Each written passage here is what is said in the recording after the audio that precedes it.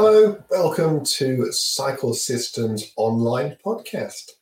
So while we have John Galloway getting ready for his epic ride to China, those of you out there who are mad keen on cycling, and I guess that's why you're listening to this podcast, you've probably got some sort of goals, whether you're maybe entering your first races, whether that's gravel races, cyclocross races, road races. Often people's first event is some sort of big sportive or gran fondo. Maybe they're a little less popular than they were 10 years ago, probably due to the gravel side of things. I find that they're still incredibly popular. People that I'm friends with and follow, they're doing the gravel ride and they're doing the new Route Ride London and the Etapta Tour, and all of this stuff is still out there.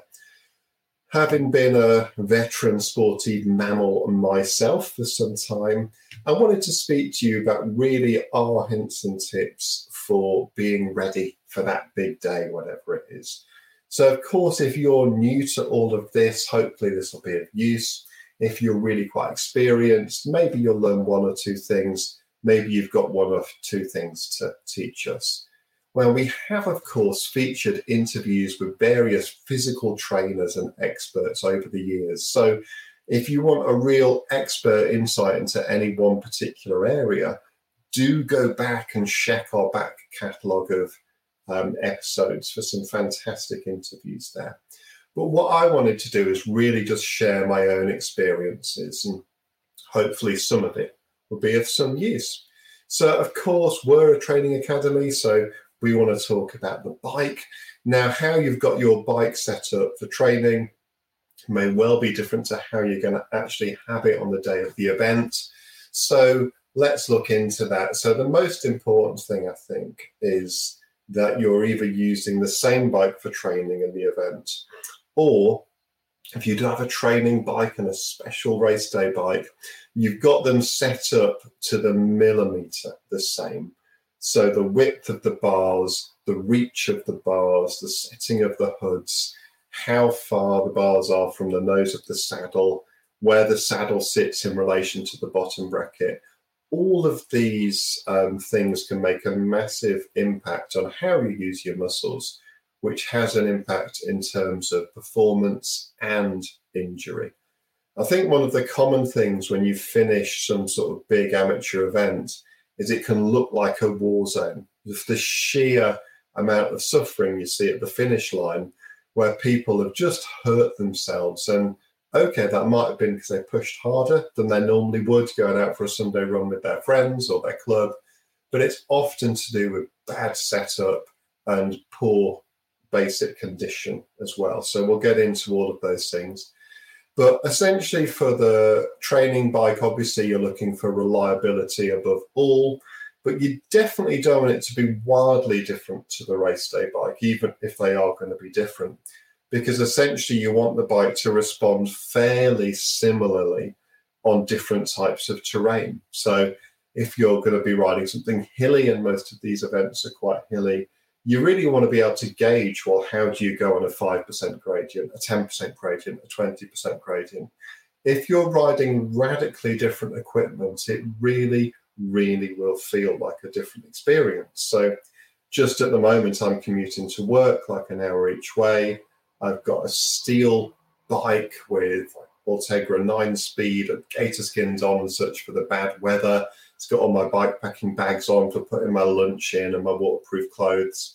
And then I've got the main road bike because it's summer right now as I'm recording, and I can whiz along with the, 50mm deep rims and super lightweight everything. And it's just a completely different effort and experience, as you can imagine. So essentially we're looking for reliability on the training, but also for the setup to be as close as possible to what you're going to ride on the day. And of course, remember, you're not going to have a team car on the day. So even the race day ready bike, you definitely want to have a degree of reliability there. So on that note, I remember doing the fantastic Rapha Hell of North London back in 2014, I think it was the first time they did this event. And we rode all of these kind of grave roads, as they called it, as well as tarmac north of London, finished off back at the RAFA-CC Cafe to watch Paris-Roubaix. So really, well, no, it wasn't. It was a pub in North London where we watched Paris-Roubaix and had chips and drank beer.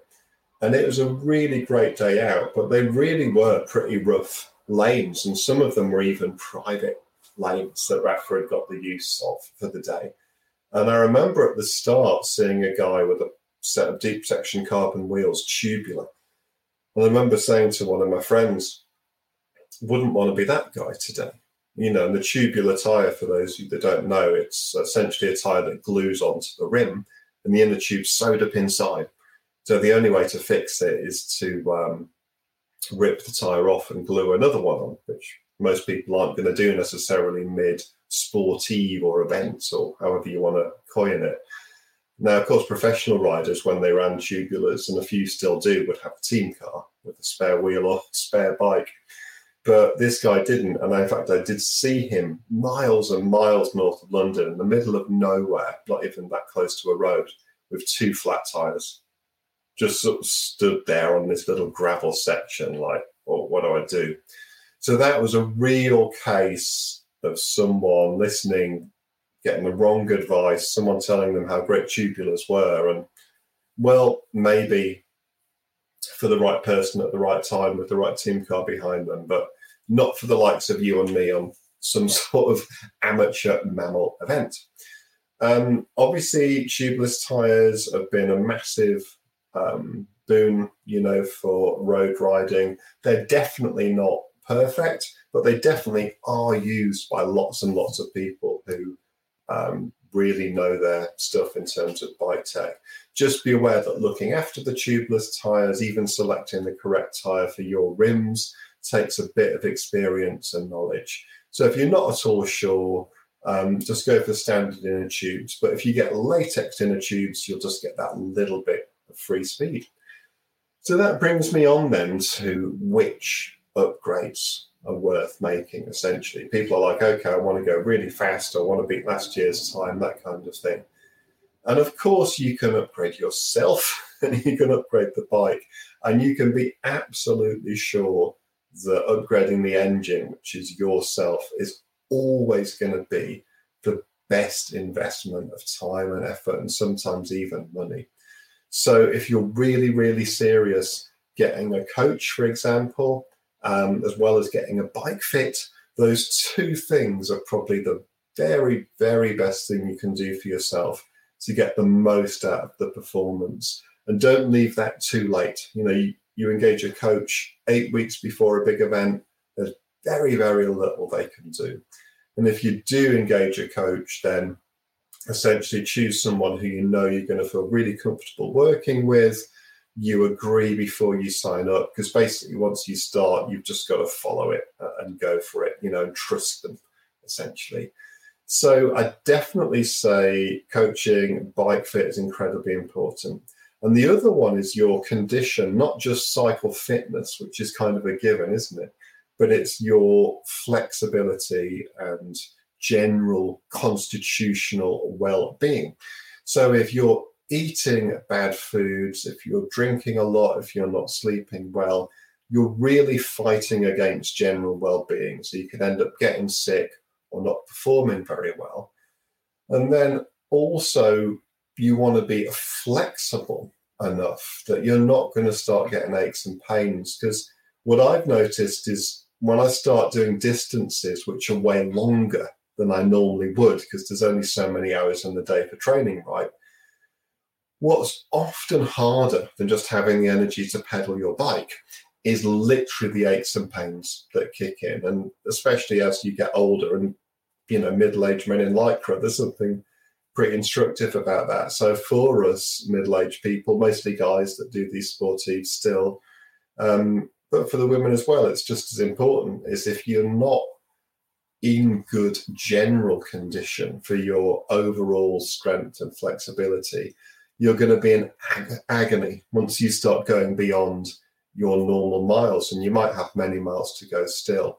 So the upgrade in the body in all of those ways is definitely the single best and biggest thing you can do.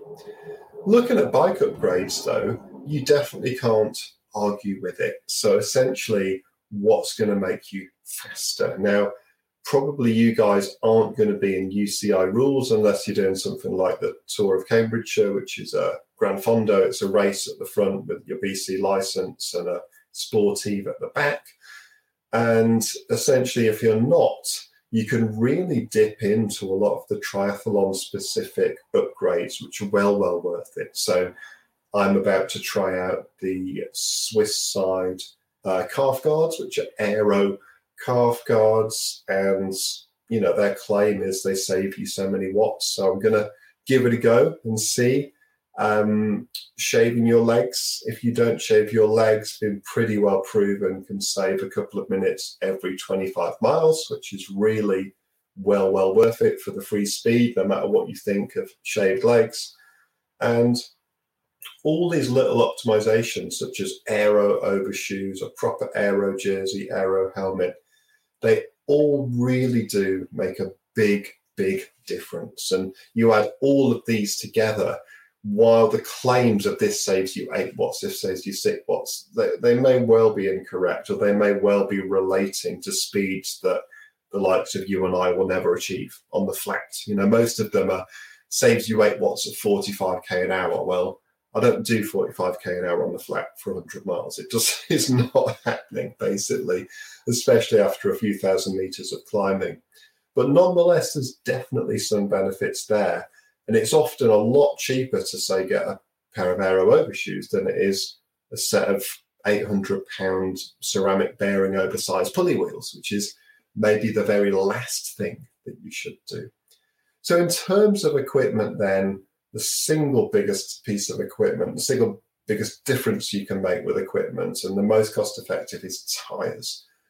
So many riders just ride the tires their bike came with, or they just buy mid-end tires to save a few quid.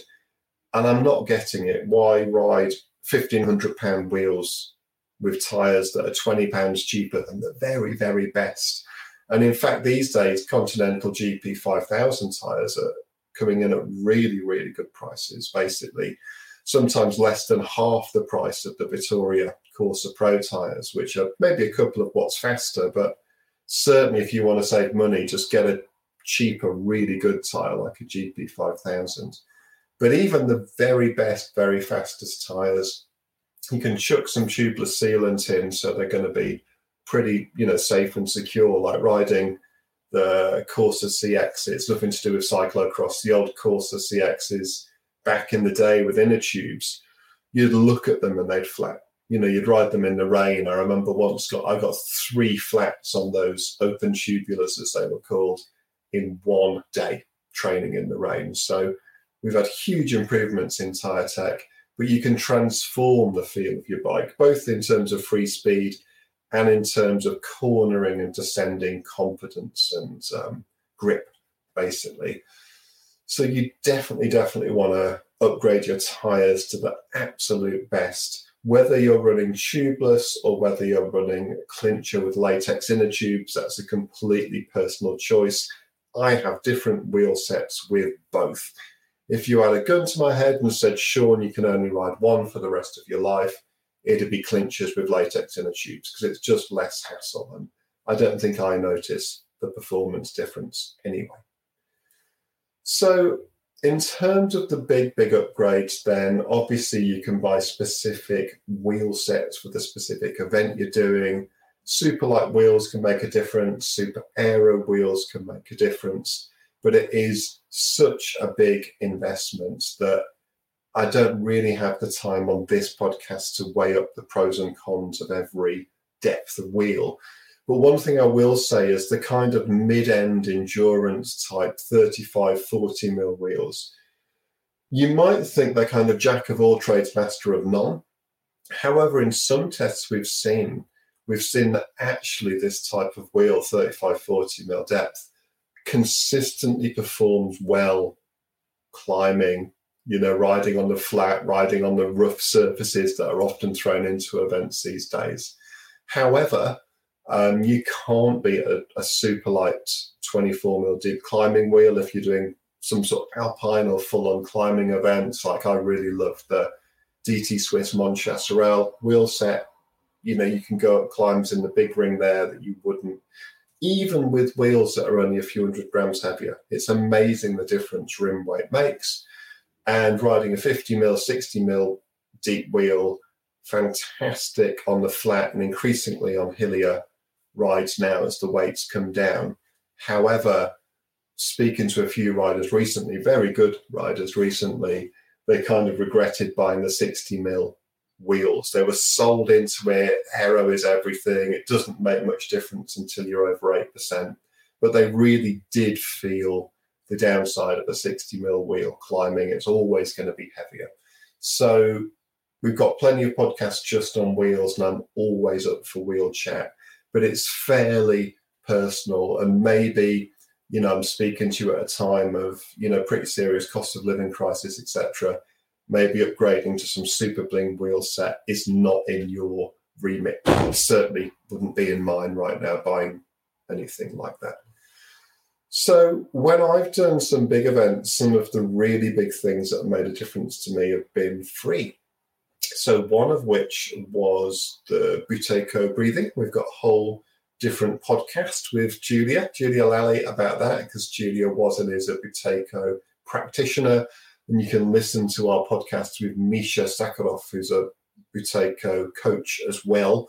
And Buteyko breathing is essentially a technique which retrains the brain's breathing center, and it has absolutely incredible performance benefits. It's kind of like EPO, but it's achieved through natural breathing exercises.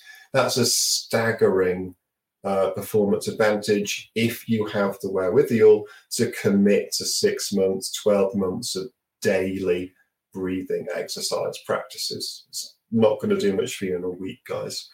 And the other, for me at least, was the ketogenic diet that you've probably heard us talk about before.